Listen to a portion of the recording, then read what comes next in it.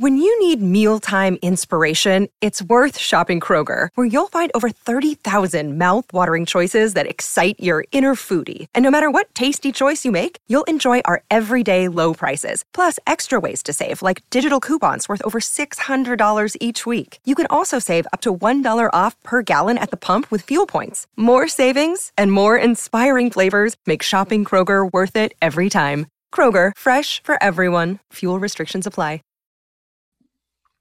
What's up, everybody? April 17th edition of the Fightful MMA podcast. We do apologize for everybody who was patiently waiting to join us live. We did have some technical issues that some way, somehow, we went back and forth, and it was the Predator, Patrick Cote, the IT man in the world of mixed martial arts, who was able to find out the issue and fix the issue, and we are now live. We are happy to have Patrick Cote joining us, fresh off his retirement in mixed martial arts. Now, make sure, before we get Patrick on the screen, you do give him a follow on Twitter, Patrick_Cote.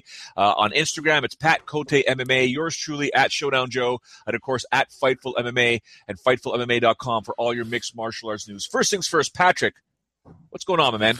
Everything's good, man. I feel happy. I feel relieved. I feel free. Everything is good, and I'm really in peace with that decision. I was thinking about it since a couple of months, and man, I'm very happy now. So you say it was a couple of months, and then whenever I hear that, I kind of get nervous because you still have the training camp to go through. What was that like, knowing that potentially, this is going to be my final fight? How was that training camp leading up to it?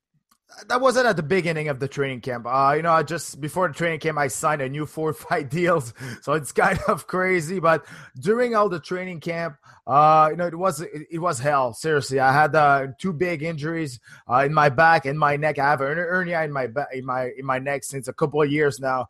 So, and I snapped it during my training camp, and that was very, very painful. And one day I woke up and I was like, man, I'm very tired to get, having pain every day. And I'm doing that for last 15 years. And maybe a month and a half before the fight, I was thinking about it. And I always said to myself that if one day I wake up and I don't want to go to the gym, in 100%, mentally prepare, and I'm just doubt about if I want to go train that day or not, it's going to be the time for me just to maybe walk away, because it's too dangerous in that sport if you don't train 100%. And it did happen to me a couple of times in that training camp, that I was tired. Maybe the motivation wasn't there, like before. And I was like, okay, man, that's okay. It's going to be my last fight, but I'm going to keep that for me. I'm not going to say that to anybody, even my wife, even my best friend, even anybody knew about it. Because I wanted to leave that moment only for myself. The last walking, the last introduction by Bruce Buffer, the last weight cut, the last fight week. And I was able to do that very selfish way. Just, I was owning that to myself. That's what I think. And after 15 years, and I knew it, in every step of that fight week, that will be my last thing that I will do it to prepare for a fight. And that's why I think I did enjoy it so much, because there was nobody else was talking about me, about the last fight, about how I felt. So I'm like, and that's exactly what I wanted. I know people might say that it's selfish. I'll call bullshit on that. I think you deserve it after everything that you've done for this sport, being a Canadian mixed martial arts pioneer. I mean, you and I go way back to the days of, I don't know if it was UCC or TKO with Jan Pellerin. First TKO fight. Me, yeah. Okay, so that was TKO. So when we go back, you were light heavyweight at the time when you fought Jan Pellerin. So we go way back. So I think you perfectly deserve whatever you want to do and did for your mixed martial arts career. People could say selfish or greedy. It's all about you, man. You're the one that steps into the octagon. You and I could talk about Fabio Holanda and the wives and the kids as much as we want. You're the one stepping in there. Yeah, and I did realize that, because before, a lot of fighters, they say that, oh, I'm sorry, coach, I didn't win or something like that. But at the end of the day, they don't give a shit about if you win or lose, because, your best friend and coach, and if you're there for the good reason, win or lose, they're always still there. So it's at the end of the day, Fabio told me that, you know what, you go there, you win, you lose, for me, I don't give a shit. Seriously, it's you're doing that for yourself, and exactly the same thing when in your life when you train for you do a training for a fight. You have to be very selfish because it's hard, and it's you is gonna be inside the octagon, and you're gonna receive punch, and you're gonna make sacrifice about the diet and the weight cut. And I did realize that. Maybe after 12 or 13 years in that business. But for the last couple of years, I was, during training camp and all those things, I was very, very selfish. And I don't regret that at all. And I found the perfect partner as my wife that she did understand that very well. And she wasn't angry at all that I didn't tell her that would be my last fight. We spoke about it, a couple of months before, especially after my fight against Cerrone. But she knew it that it will be happen soon, but maybe not that soon. Well, that's okay, man. Listen, I would much rather you walk away from the sport healthy and okay. Because listen, man, the reality is this: it's no different than football. Yep. No different sometimes in hockey. There's punches to the head. It's not ping pong. There is trauma, and if you can get out at the right time, and now you're a dad. That's a game changer. I tell people all the time. They don't believe you until you have your first kid. And you realize once you're a dad, the game changes. The game changed. And you know what? In my last two fights, there's something happened in that didn't happen in the last 15 years. I got dropped. I got dropped by Cerrone. I got dropped by Thiago Alves. And you have to be smarter than the sport, too. You have to put your pride, on the side and just realize that, fuck, man, I'm old now. You know what? 15 years of that business. My body is tired. I can't see the shot coming like before. I lost the speed. I lost like the reaction time that I had it like a couple of years ago. That, yes, my shin always saved me. But if I can't see the punch coming, it's hard for me to stay on my feet. You know what I mean? I can't prepare to receive a punch. And that's exactly what happened in my last two fights. And you know what? I did prepare my exit with the last couple of years. So that was easier for me to realize that, okay, it's too dangerous now for me to do that sport because you know what? It's dangerous. We punch each other. We try to kill each other and not kill, but you know what I mean? It's war when two guys are inside the octagon. And if I can't compete at that level anymore and it's too dangerous for me, I can't see why putting my body through all those sacrifice and weight cut and all those things and the training camp. It's very, very hard. So, and I have a lot of things outside the fighting business. So I was smart enough to prepare my exit. And I think I was smart enough to leave on my own term. Even if I sign a new 4-fight deal, it doesn't matter. For me, like you said, my health, it's more important than my pride. Listen, man, I've had some great quotes thrown my way in my years in mixed martial arts. You just nailed one. I'm going to put it up there with what George St. Pierre once told me when he fought BJ Penn the second time when I said, George, there's a genuine concern for you from a lot of fans, media, fighters, that you're fighting BJ Penn, that you're going to have a hard time in this fight. And he leaned over to me, and we're both sitting on medicine balls at TriStar, and he leaned over to me, and he was pissed. He looked me in the eye. He said, I do not go to the octagon to survive. I go there to hunt. What you just said to me right now about retiring, it's simple. And I'm never going to forget this now. I'm going to freaking tweet it out right now so people can come in and tune into the show. As a fighter, you just said you have to be smarter than the sport. Yep. It's that simple. It is. When it comes to the end of your career and you need to know, you realize what's going on, you have to be smarter than the sport. Dude, that is freaking genius right there. You know what? The worst thing you can do is the fight that you're not supposed to do. You know what? The one too many that you think that you still got it and you still, maybe one more. And people always remember you as your last performance, something like that. Even if I lost my last fight, I'm really happy about the performance because I was giving, a show and a war until the end. And that's exactly what I did in my last 15 years of my career. That's what I tried, actually. So, you know what? That was the perfect way to leave. And, that's, I always say the same thing since a couple of years too, that I didn't want it to fight the fight that I wasn't supposed to. And there's a lot of guys in that business They push the luck all the time, and it's getting dangerous. They got knocked down. They're coming back, and they just can't stop. But at the end of the day, they're going to pay the price later for sure. Absolutely. Guys, if you're tuned in live right now, we do have the live chat on the upper right-hand side of your screen. Feel free to give us your thoughts, your comments, your suggestions, your questions to Patrick and myself. Make sure you do follow Patrick online, Patrick_Cote on Twitter, Pat Cote MMA on Instagram. Pat, what's your Facebook? Patrick Cote? Yeah, it's Patrick Cote. You have the little check, the blue check. That's it. Make sure you have the blue check mark. Yeah. Exactly.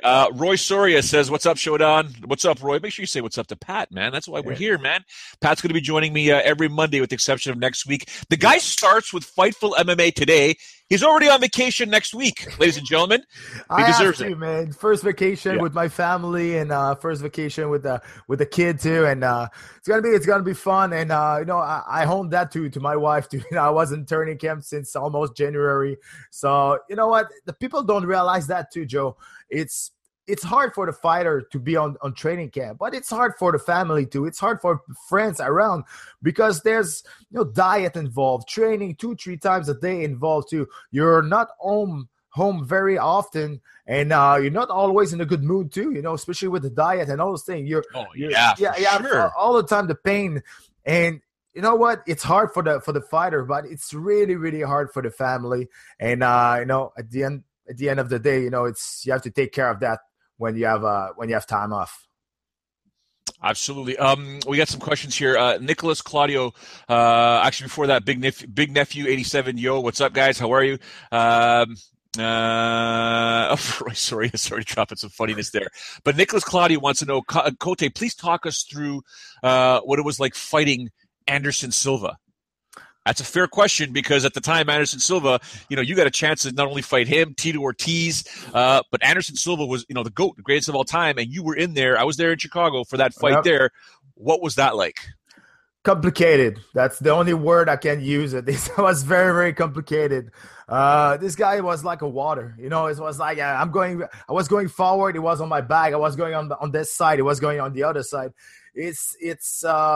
That was at the same time. That was the best moment of my career. Even if I lost and I got bad luck and bad time, but in our head, we didn't want to show that, and we weren't scared of him. But we saw that in this last couple of fights that all the fighters who fought him, they were already lost before. They were so scared of that guy, and I went there and I said, "Hey, worst case scenario is going to knock me out and I will not remember it." So that was our mentality going through that fight. And I wanted just to push the pace and show him that, I will take the center of the cage and just push him and exchange toe-to-toe with him. I wasn't scared. He's not hitting very hard, but he's insanely accurate. So that's the thing too, and he's very good with the movement, with the distance. It's really hard to hit too. That was at that time. You remember, Joe? It was one of the best of the history. He was at the top of his game. He was so good, and but it's bittersweet a little bit. You know what? I had an injury in the third round, but I was the first one to go in the third round with Anderson Silva in the UFC. So I was happy. But when I started the third round, I knew that my knee was down. My knee was out. It did happen in the middle of the second round, and between this round, I said there was Mark De La Grotte and Fabio in my corner at that time, and I said, "Man, my knee's fucked up. My knee is over." And I felt that it was dislocated a little bit all the time. And he said, "What do you want to do? We're gonna throw the towel or something like that?" I said, "No, I'm gonna try to Hail Mary or something like that." And when I put more weight on my right leg, I felt that my knee and my shin went side by side, and that was over. So that was and I received a lot of critique after that fight that I was faking and stuff like that. But I was out for a year and a half, so come on, give me a break. I wasn't faking for a year and a half. People are still thinking TJ Grant is faking his concussions. Exactly. Right? Like, let's be honest for a second. That guy had a title fight in Milwaukee set, and people, the UFC, this was a scam by the UFC, blah, blah, blah. And TJ, dude, fighters get injured all the time. Sometimes you guys show up there at 50%, 40% to fight. So people don't realize that. Looking back at your career, I know it's fresh. It's only been a week or so. When you look back at your career as a legacy, and this changes, because I know it happens to me. People always ask me, what was the highlight of your career so far? Well, I can tell you, Patrick Cote and I sitting in Las Vegas, drinking some pops and just having a good time talking about whatever. But then tomorrow it'll be the one time with George St. Pierre or that one time with Anderson Silva. Life changes. There's always things. But right now, it's only been about a week and a half, 2 weeks. Looking back at your career, what are some of your highlights? What are some of your lowlights? What are some of that you were like, what an idiot I am? Or, you know what? No, I did good there. There's so many memories in the last 15 years. I've been in the UFC for 13 years. And I think, you know what, my best memories, it's when I joined the UFC. I don't think you can join a company bigger than how I did. Fighting the main event of my first fight in the UFC only after 5 fights, in my pro career, against the poster boy at that time, against the guy who were my screensaver. I was calling my dog Tito at that time too, because he was like one of my idol, and and I made my name with that fight. And it's always, crazy what I said about it, but losing that fight is probably the best thing happened to me. Losing like that, not getting really murdered, but losing like that was the best thing happened to me. And I'm here today. I'm living that life today because we got the guts and we got the balls to accept that fight. We were probably the last one to ask, to fight Tito Ortiz at that time. I was a nobody, and everybody else probably said no, and we were like, yeah, why not? Hey, we'll go. And I made my name with that fight.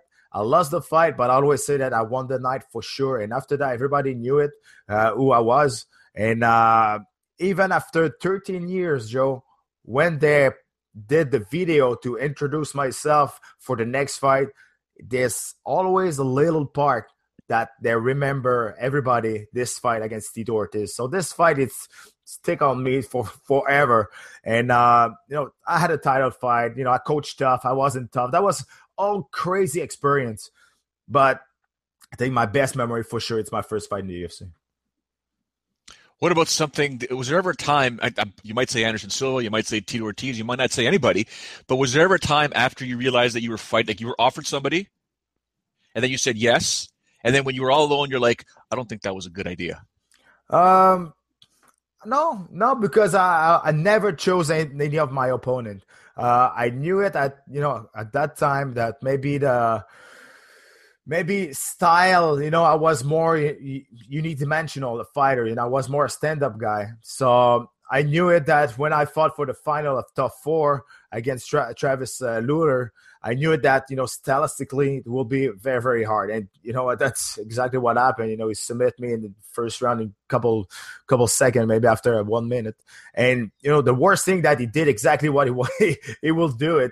That's the worst thing in the video before. So I took that very, very, very, very hard. But no, like I said, the only thing that's funny, because me and Fabio were on the same page on that. The only thing that if we had to choose between anybody else and a Russian, we're going to take anybody else. We didn't want to fight a Russian because it's, they have no feelings. They're tough. They're strong like a rock. It's very hard, to know and to feel it, what happened during a fight about those guys. So I never fought any Russian, and that was our plan, actually. It's amazing you never fought a Russian because, yeah, well, they could be some like cyborgs, man. There's some tough dudes. Look at Nurmagomedov. That guy is an absolute destroyer. I mean, don't take this wrong, anyone listening out there. I know it's Ramadan right now, but from a mixed martial arts perspective, hasn't Ramadan start yet? But I know he's going to be missing in action because of Ramadan. But my goodness, what I would love to see some way, somehow, a Nurmagomedov and Tony Ferguson fight, because that right there was my fight of 2017, along with, I'm really looking forward to Cody Garbrandt and TJ Dillashaw. Yeah. But yeah, the Russians, like you said, look at Fedor. How stoic is Fedor? Doesn't matter. He never looks his opponents in the eyes until he gets, even when they do the stare down before a fight, he won't look them until the announcer announces the names. Then he looks at them. And they're so cold, man. It's so cold, and it's just like, man, okay, I don't want to jump in with you in there. Absolutely. For those that don't know, your transition or your start in mixed martial arts is almost a typical Canadian one. If I'm not mistaken, was it born from hockey? Sorry, what? And then you moved over to MMA? I'm sorry. Or was it boxing to MMA? Yeah, no problem. In terms of to MMA, yeah. Okay. Did you play hockey as well when you were younger? Not really. I played soccer. I played soccer on a very high level. I played for the Quebec team. I played 2 years for the junior national team too. So I was more a soccer player than the hockey. You know, I'm a big fan of hockey. You know, I can shoot, but I can't skate. You know, I have a really hard time to skate, and it's kind of shy to say as a Canadian that you're not good on your skate, but it is what it is. Hey, listen, man, that's two of us because I've got a great – I shoot right and I can pick corners on the ice. Don't ask me to skate. That's why I don't go on the ice with Sean Pearson because Pearson's a legit hockey player. Like, he's legit. So I don't want to go on the ice with him. But you and I can just – yeah, he's a bad guy. And, of course, Pearson has no problem dropping the gloves if somebody wants to be a tough guy on the ice. He'll be more than happy. Not anymore. You know, he's getting older. He's a dad now as well. So you were boxing beforehand. And then you realized you could transition to MMA. Yeah. How and when and why? That was around 1998. Oh, man, that's a long time ago. 1998. I was in Quebec City, and I found a team that was Team Union. And the head coach was Philippe Lagacé, who fought for TKO too. And I started doing jiu-jitsu. And I fell in love with the jiu-jitsu after that. A little bit of wrestling. And I wanted to be a boxer, but that was very hard, to find fights and something like that. And when I discovered the jiu-jitsu and all those things, I just fell in love with the sport. And I called an organization, an amateur organization, and I said, hey, I want to jump in. Let's do it. And I was a little bit cocky at that time. I thought that it would be very easy. I thought I was like, I'm a tough guy. I'll do it. And I lost my first amateur fight very, very badly, and it's, that's another thing. It's probably the best thing happened to me, because it put my feet down to hurt. And, I just realized that, okay, if you want to have success or just having fun in that business, you must train very, very hard and more seriously. Yeah, of course. I mean, mixed martial arts will humble you very, very quick. I grew up in a part of Toronto where, I was always involved in street fights, and I thought I was a tough guy when I started, training at certain gyms. And as I got better in the gyms, I started realizing there's better guys than me. And then you quickly get humbled. And when you realize, it took me a while to realize, because I wanted to fight pro back in the 90s. But when you realize if you can't beat up the guys in your own gym, how do you plan on beating up guys or fighting guys outside of your gym? And I quickly realized that no matter how much of a tough guy I'm out there, when I'm in the gym, you get humbled. I mean, you remember Richard Nanku, Monkey? Sure. Back in the day, Justin Bruckman, Antonio Carvalho, I was double their size. I was definitely double Monkey size. And he was 120 pounds, 125 pounds, soaking wet. And he would whoop me. And I would tell people all the time, you can say whatever you want about Demetrius Johnson. Whatever you want. You want to step into a cage with him, he'll whoop your ass. And he proved it again on Saturday night that this guy, it's unfortunately we're in a sport, Patrick, where people are always thinking bigger is better. Yeah. Bigger is better. But now we're talking about a guy who potentially can go down as the greatest of all time. Now, I haven't put enough thought into it and really looked at it and say, okay, is he better than George? Is he better than Anderson Silva? Is he better than John Jones? I'll probably do that later on tonight, if not tomorrow. I'll write an article about it on Fightful MMA. But Demetrius Mighty Mouse Johnson, if there was ever a perfect mixed martial artist who can combine everything and everything together, that's him. Yeah, you're right. He's the perfect prototype if you want to explain what is an MMA fighter, to somebody who don't understand, who don't know the sport.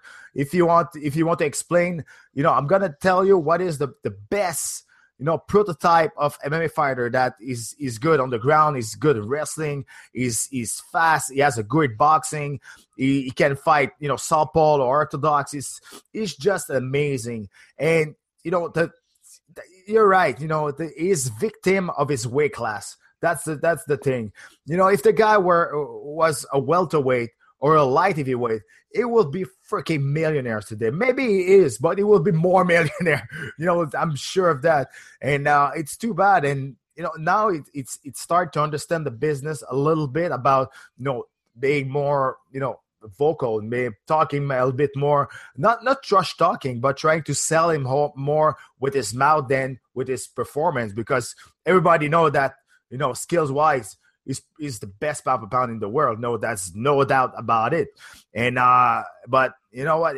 You're right. It's not because you're the best in the cage that people would buy tickets to see you. And that's his biggest problem now, that he's fighting at 125, and it's very hard to sell.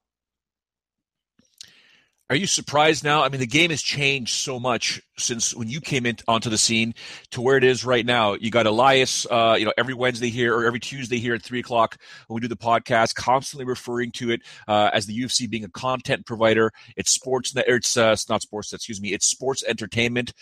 You got Sean Pearson saying the same thing. It's all about entertainment. It goes past just the fighting. You can fight all you want. If you can't sell, you can't talk.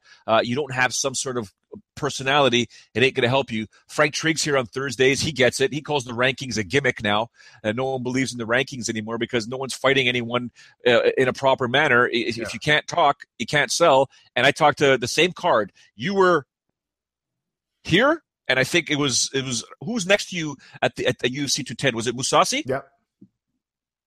No, it was actually Pearl. Pearl, yeah, it was Pearl Gonzalez. Yeah. Yes, and then hey, don't. Pearl Gonzalez. Okay? Don't get me in trouble. So it's Patrick, Pearl Gonzalez, and then Mousasi. And I asked Mousasi the same thing. I said, dude, you've always been quiet and calm. And he's like, F that. Not anymore. I don't care anymore. If I got to dye my hair blonde, I got to do this, got to do that, got to sell, F this, screw Bisping, and blah, blah. And he's like, this is the only way I'm going to get my title shot. So the game has changed. So with Mighty Mouse Johnson, you take a look, and I mentioned this to Sean Ross Sapp, who's our managing editor, after the event, Patrick. People didn't realize when Demetrius Mighty Mouse Johnson started thanking his sponsors. Yeah, I was like, whoa. Yeah, me too. I was like, all right, okay, this guy is just don't give a shit anymore. And I heard that, and I was like, man, okay, because I was describing the fights. I always do that in French, and I watched my co-host and was like, man, he just did that. He just said thanks to his sponsor, and but you know what? It is what it is, and when you are Demetrius Johnson, you know that you have power. He has power. He just tie one of the best of the history of Anderson Silva as defending his belt with success with 10. That's just insane. When you need mealtime inspiration, it's worth shopping Kroger, where you'll find over 30,000 mouth-watering choices that excite your inner foodie. And no matter what tasty choice you make, you'll enjoy our everyday low prices, plus extra ways to save, like digital coupons worth over $600 each week. You can also save up to $1 off per gallon at the pump with fuel points. More savings and more inspiring flavors make shopping Kroger worth it every time. Kroger, fresh for everyone. Fuel restrictions apply. And you know what? A lot of people say, yeah, no, but maybe, the flyweight division, it's not that strong. So I'm like, hey, the flyweight division is very, very good. It's just because Demetrius Johnson is better. That's the thing. That's the best flyweight fighters in the world is going there, and they're just stuck in the second position because Demetrius Johnson is too good. And that's the only thing too that doesn't have the credit that he's supposed to have, because every fight is doing, it's look easy, and is it his fault? Yes, but at the same time, he's too good, man. He's fine. Benavidez, Henry Cejudo, an Olympic champion in wrestling, he wasn't able to take him down. That's just insane. And you said that the game changed. I don't know if the game changed. I think people understand more the game, because I don't know if you remember that, but at the beginning, the UFC, when they start, the first idea of the UFC was to put like crocodile around the octagon and, in the water. And, that was an entertaining business at the beginning. They understand that was like nonsense. That was really, really stupid doing that. But at the beginning, that was that, just to put more money in the pocket. Tito Ortiz was the first one to understand that game very well, by trash talking the opponent, trash talking the boss, with trash talking Dana White. So I think it was always like that, but on the lower level, and that was more like a unique person that was able to doing that. But now we know how much the new owners paid for the company, so now they know that they have a lot of money and all those things, and those guys like Conor McGregor changed the game too, and and now the salary is public too, so we know exactly how much he's making, and people can compare, champion can compare with the other champion how much they're making, and that's how the game changed. But selling yourself and doing all those things, I think that was always there. That was just less fighters that were bright to doing that. Now you have to do it because it's more popular and all those things. And although people is watching that, and you want people in the stands, but it is what it is now. It's money talk, and it's money talk before the performance of the athlete inside the octagon. I think so. Absolutely. Guys, if you're listening in live right now, make sure you hit us up on the live chat on the top right of your screen. Carlos Toro, a member of Fightful MMA, says, woke up this morning, didn't expect Patrick Cote to be on this podcast. Welcome to the team, Patrick. Much respect to you and your career. Guys, thanks, ladies, yeah, of course, Carlos is a good guy. Ladies and gentlemen, like I said, you have anything to say, questions, comments, concerns, put it up there right now. Patrick and I will continue to talk about what went down, what's going on with the sport, what happened with his career. He'll be joining us every Monday here, 10 a.m. Eastern. And as Patrick knows, hey, Patrick, don't get fat on me. We talked about this. I know. You better keep working out. I work out every morning. I expect you to work out, no? No, I'm retired, but I'm still working on TV, so I have to keep my I have to stay in shape. And one of my best friend is my nutritionist, so he's not gonna let me go, on the dark side. So for the first 2-3 weeks, I'm gonna enjoy myself. I'm gonna enjoy the good food, good wine.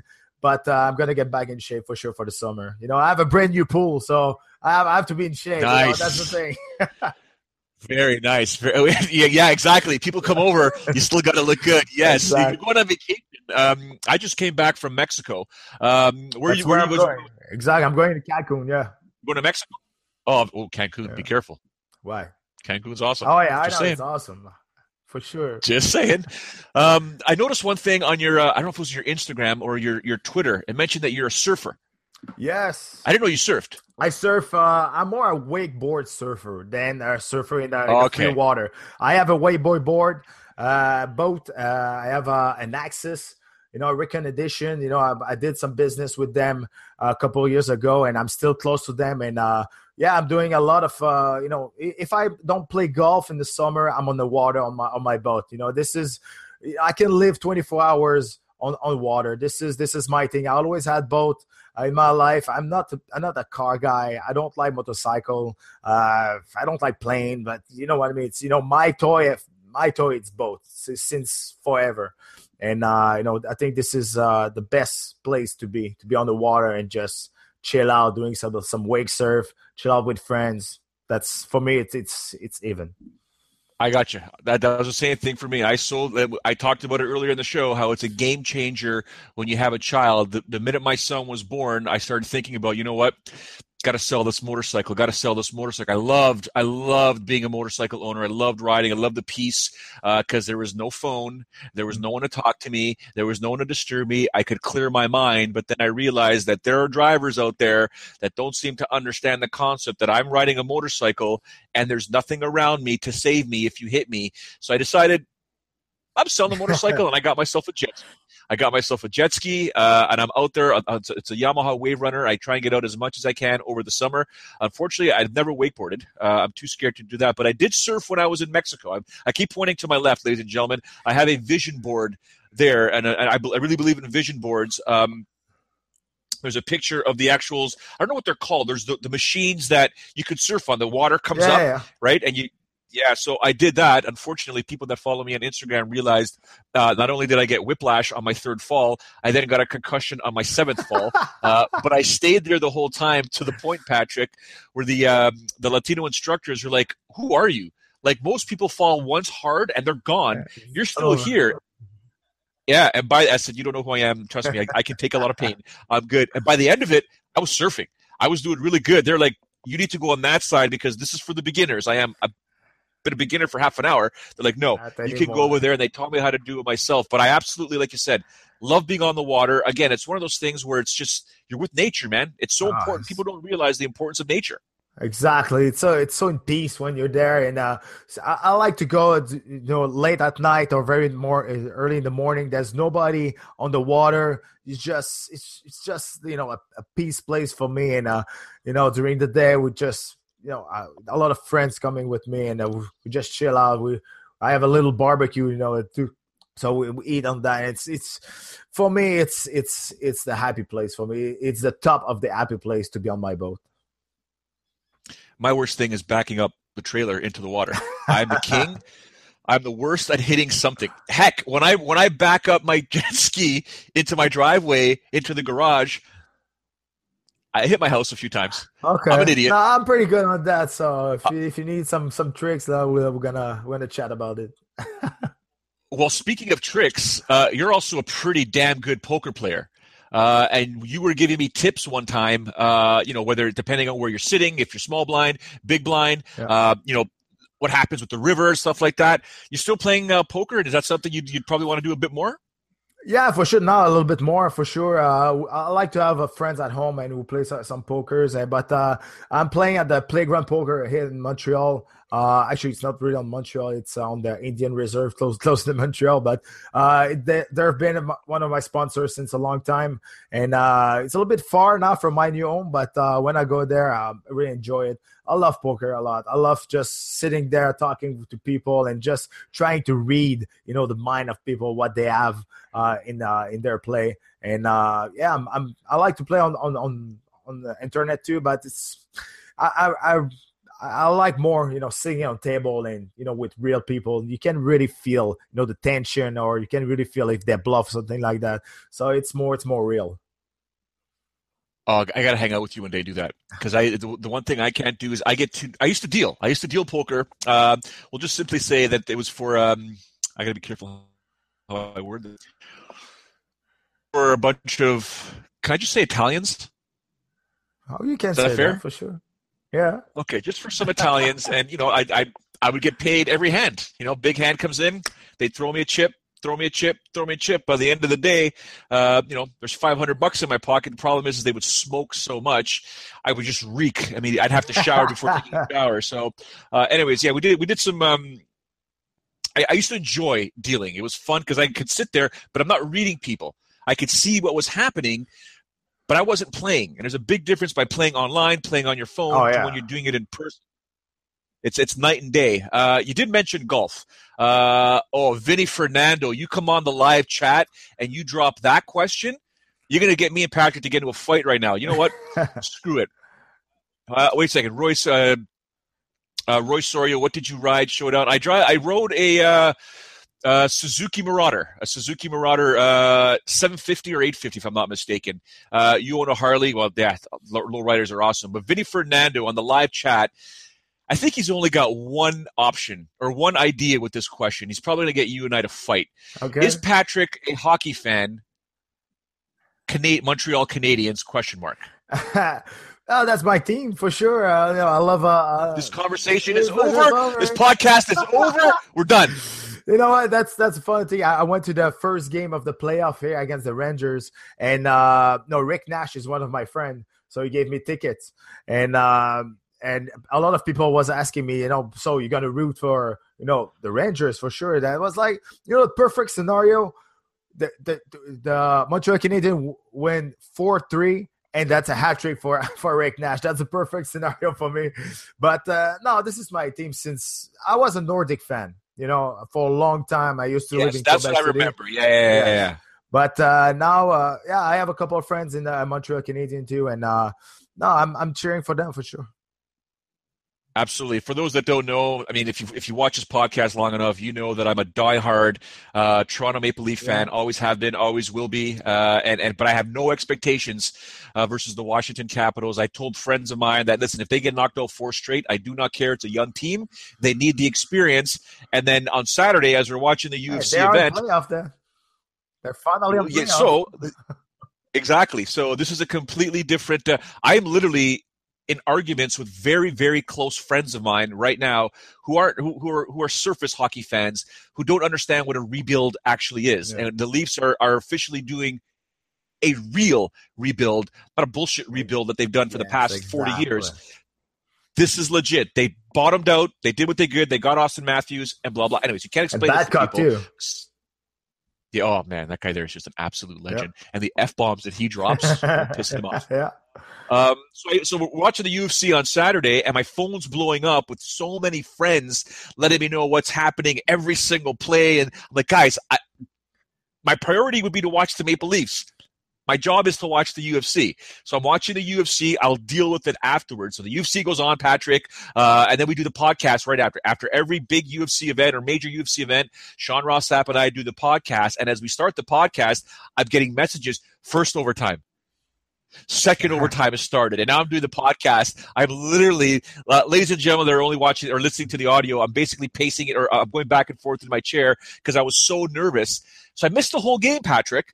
We come to an end with the podcast. We say goodbye to the fans. I shut everything off. I send off a tweet to inform everyone, hey, in case you missed it, here's a fantastic podcast. I go downstairs. I turn the TV on. 2.5 minutes later, the Leafs score in overtime. All right, that was the second overtime, yeah. Right?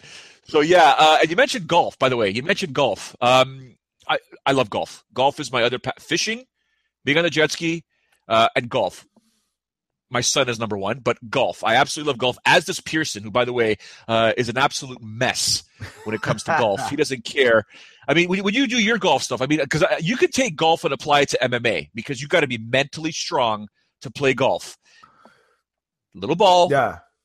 400 yards. That's the hardest sport in the world. That's the hardest sport in the world. You know, that's a little ball, and you hit that ball with a stick that it's not straight. It's very, very hard. And I wanted to be a professional golfer when I was young, and I was playing at a very high level, and when I was in junior rank, and I don't know when or where, you know, I took the other road to go to become a MMA fighter, but I still play a lot of golf. You know, I was the only UFC fighter who got sponsored by the golf company. You know, I was sponsored by Callaway for a couple of years. That's right. I remember that. Yeah. And that was awesome. And and I still playing golf.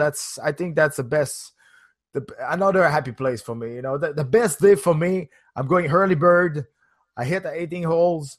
You know, I finish around 11:30. And I'm going on my boat for the rest of the afternoon. That's the perfect day for me. And I did that a couple of times, you know, last year. And for sure now I'm going to have time to do it now.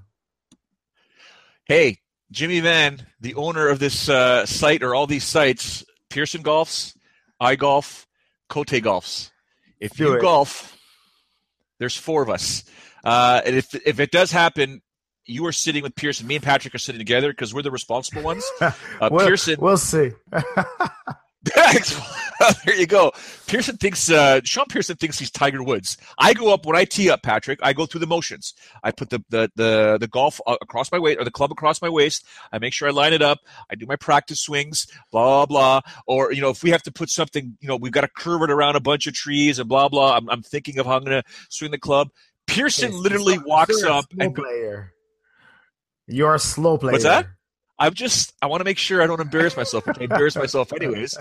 Pearson walks up. He's like, "Nah, Tiger Woods wouldn't do that." Just walks up and just boom, boom, nails the ball. This thing just flies.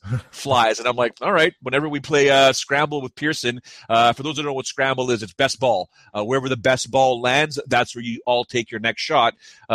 Pearson, we just tell him, just put it out there, Pearson. Just get it out there. But he's a damn good golfer. He's just a mess. So, yeah, anyways, before we wrap up this podcast, because I'm sure you're a busy guy, we got some other stuff to talk about.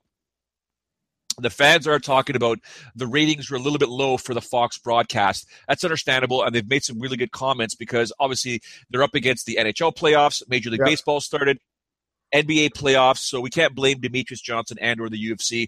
It is the timing of the year. I completely get that. Am I correct? Oh, you're totally right. And that's why, in October and September and something like that, there's not a lot of UFC because there's a baseball playoff. And now there's a hockey playoff, and it's for sure it's hard. But you'll see during summers they throw a shitload of UFC. That's just insane because they know they don't have any competition. During summer, baseball is gonna start, but it's not like playoffs. But during summer there's a lot of almost a UFC every weekend, and it's gonna have a lot of an action.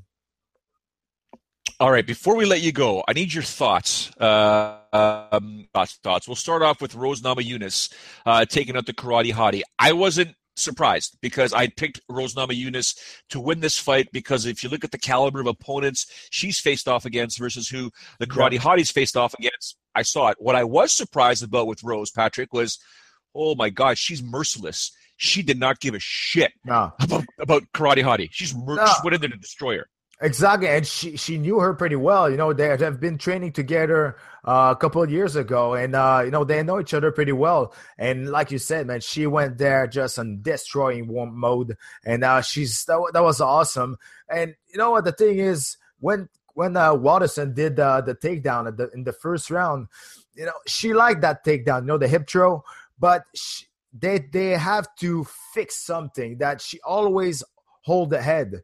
And that's a very big mistake because that what happened, that's exactly what happened. It's if you stay on that position, that your opponent is going to take you back. It's just going to have to slip his head out, and it's already on your back. So when you do that position, you have to come back on the 100 kilos that they call, and just going back on your belly and taking a position on the side control and, taking position. And after that, improving your position or doing some ground and pound. But holding head like that, it's kind of rookie move. At that level, you're supposed to know that it's a very bad position after a nice throw like that. And she lost the position. After that, she tried a couple armbar, but nothing very, very serious. And it was a very, very big elbow from Namajunas in the first round that very changed the pace of Waterson.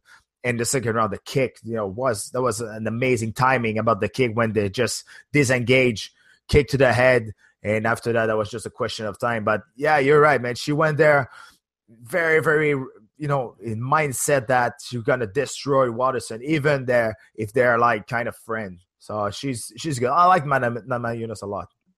Yeah, I like Pat Barry better because he's crazy.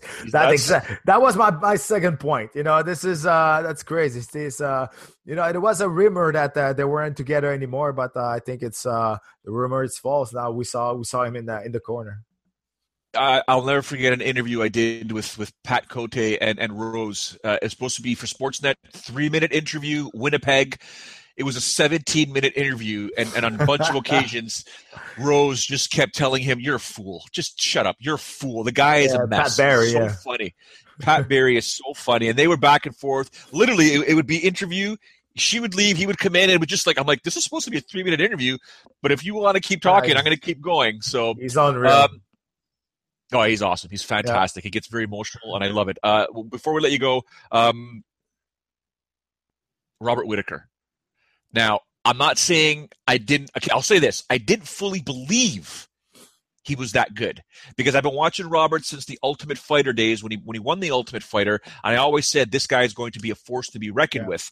What I didn't realize is that as he moved up in his middleweight career, and I looked at the top of the division, I said eventually he's going to meet his match. He's going to get hurt, and it's not going to be someone in the top 5. It'll be a little bit lower, and he just kept going, and then he fought Jacare. Yeah. And before the fight, Patrick, I said, look, man, Jacare is just, listen, we got to be honest here.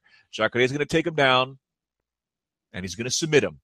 Well, Jacare did take him down, and Whittaker got up, and then Whittaker made him pay. Yep.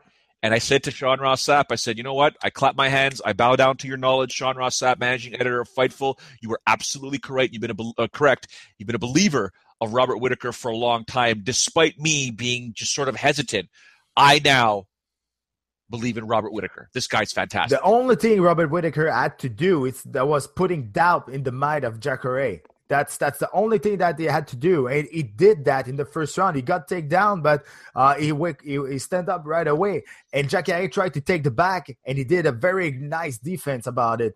And from that point, there was a doubt in the mind of Jacare. And you know what? Stylistically, for the takedown defense, Robert Whittaker was over 90% of the takedown defense too. So there's not a lot of people who did realize that he's really good to stay on his feet. And even if he got taken down by Jacare, it was like, half second he was back on his feet and defending himself. So as soon that he get out of the back control, the half back control of Jacare, that was a doubt in the mind of Jacare. And now you saw that Whittaker was able to pick him apart with the stand-up. Because he was so not scared, but he had a doubt about the takedown, and he tried to box with Whittaker. And Whittaker was too fast for Jacare. Jacare is better with his boxing, but not at that level. He's very flat foot. He's not moving a lot. But you know what? It's on the ground. He's one of the best pound, in the world. That's for sure. And a lot of people say that maybe it's too fast for Whittaker, to fight Jacare. This is maybe a mismatch. Listen, he was ranked number 6 before that fight. That was the time for him to fight, a top 5 guys. And it's just because now with George coming back in the middleweight division, it's kind of fucked up a little bit with the top 5, because Romero was supposed to fight. And now for the title, and now we don't know what's going to happen. Jacare wanted to stay active because he's not the next in line. That was Romero. We still don't know when George going to fight Bisping. So if he decides to stay at home, he could stay at home for a year and a half, maybe 2 years, because we don't know when the title fight was going to happen with George. So he decided to stay active, and, I respect that. And people was not laughing about Jacare after that fight, but there was like, oh, we knew it. It's like, nah, you don't know shit. Seriously, nobody knew. Everybody thought that it will be exactly like you said. It's going to take him down. It's going to just a question of time that he's going to find the right timing to take him down, and he's going to submit him. But, man, my hats off to Whittaker. He was on 6 wins in a row, now 7. I think he's undefeated at middleweight or since he moved back to middleweight. He's just like 6 wins in a row. He's at 7 wins in a row now. He's awesome. And, we'll see what's going to happen. Now, look, Rockhold called him out. And we'll see. I don't know. But, yes, he's kind of now he's not anymore. But before, he was kind of the sleeper of that division. Nobody was like, oh, Whittaker is a force. Whittaker is going to be my next challenger. But it was 6 wins in a row, and he had some great wins. And now he just did a fantastic performance against one of the best in the business. So that was a really, really nice performance by Whittaker. Absolutely. All right, ladies and gentlemen, before we say goodbye, don't forget tomorrow at 3 p.m. Eastern, it is Elias Theodorou and yours truly on the Fightful MMA podcast. Patrick, do you have any experience with that guy? With Elias? Yeah, for sure. I know Elias very well. We've been together in Tough, but before that, we met each other in Toronto, and we had like a dance off on the pizza place. And we're not drunk, but we had some feelings about some booze, and we start to dance in the middle of the of people in the pizza place, and we started doing a dance off, and that was pretty crazy. That was fun. And after that, when I saw him at Tough, that was great. We went in Thailand together to train over there. He came to Montreal to train with BTT with us too. So yeah, it's awesome. He's doing pretty well too. I hope he's gonna still doing pretty well in his career. He's a really nice guy. He's kind of like me. He's doing a shitload of things outside the octagon. He's building his brand, and I think that's a really smart thing. All right, guys, and don't forget, for those of you that have been regular listeners or watchers or viewers of this podcast, we know that tomorrow, Elias, pants are optional, as are the shirts. We don't know if he's going to be wearing a red robe that either looks like something the Octagon girls would wear or Hugh Hefner would wear. We don't know if he's going to be in a hot tub. We don't know what city he's going to be in. So all I can do is tell you that tomorrow, 3 p.m. Eastern, ladies and gentlemen, it is Elias Theodorou and I. It is often a surprise. I literally find out the moment we connect and before we go live. So, but the hair will be there. The hair is always there. Hashtag the main event. Exactly. Yes. He's the man. So Patrick, listen, we want to thank you very much.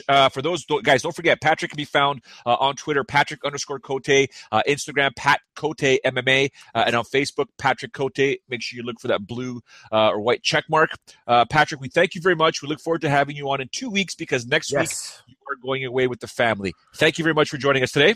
Thank you, guys. Thank you, Joe. And looking forward to doing that in 2 weeks again. Beautiful. All right, guys, make sure you follow us at FightfulMMA.com FightfulMMA.com for your mixed martial arts news, at FightfulMMA on social media. Yours truly at Showdown Joe. Until tomorrow at 3 p.m. with Elias Theodorou. We have no idea where he's going to be or what he'll be wearing. I do always say, ciao for now. When you need mealtime inspiration, it's worth shopping Kroger, where you'll find over 30,000 mouth-watering choices that excite your inner foodie. And no matter what tasty choice you make, you'll enjoy our everyday low prices, plus extra ways to save, like digital coupons worth over $600 each week. You can also save up to $1 off per gallon at the pump with fuel points. More savings and more inspiring flavors make shopping Kroger worth it every time. Kroger, fresh for everyone. Fuel restrictions apply.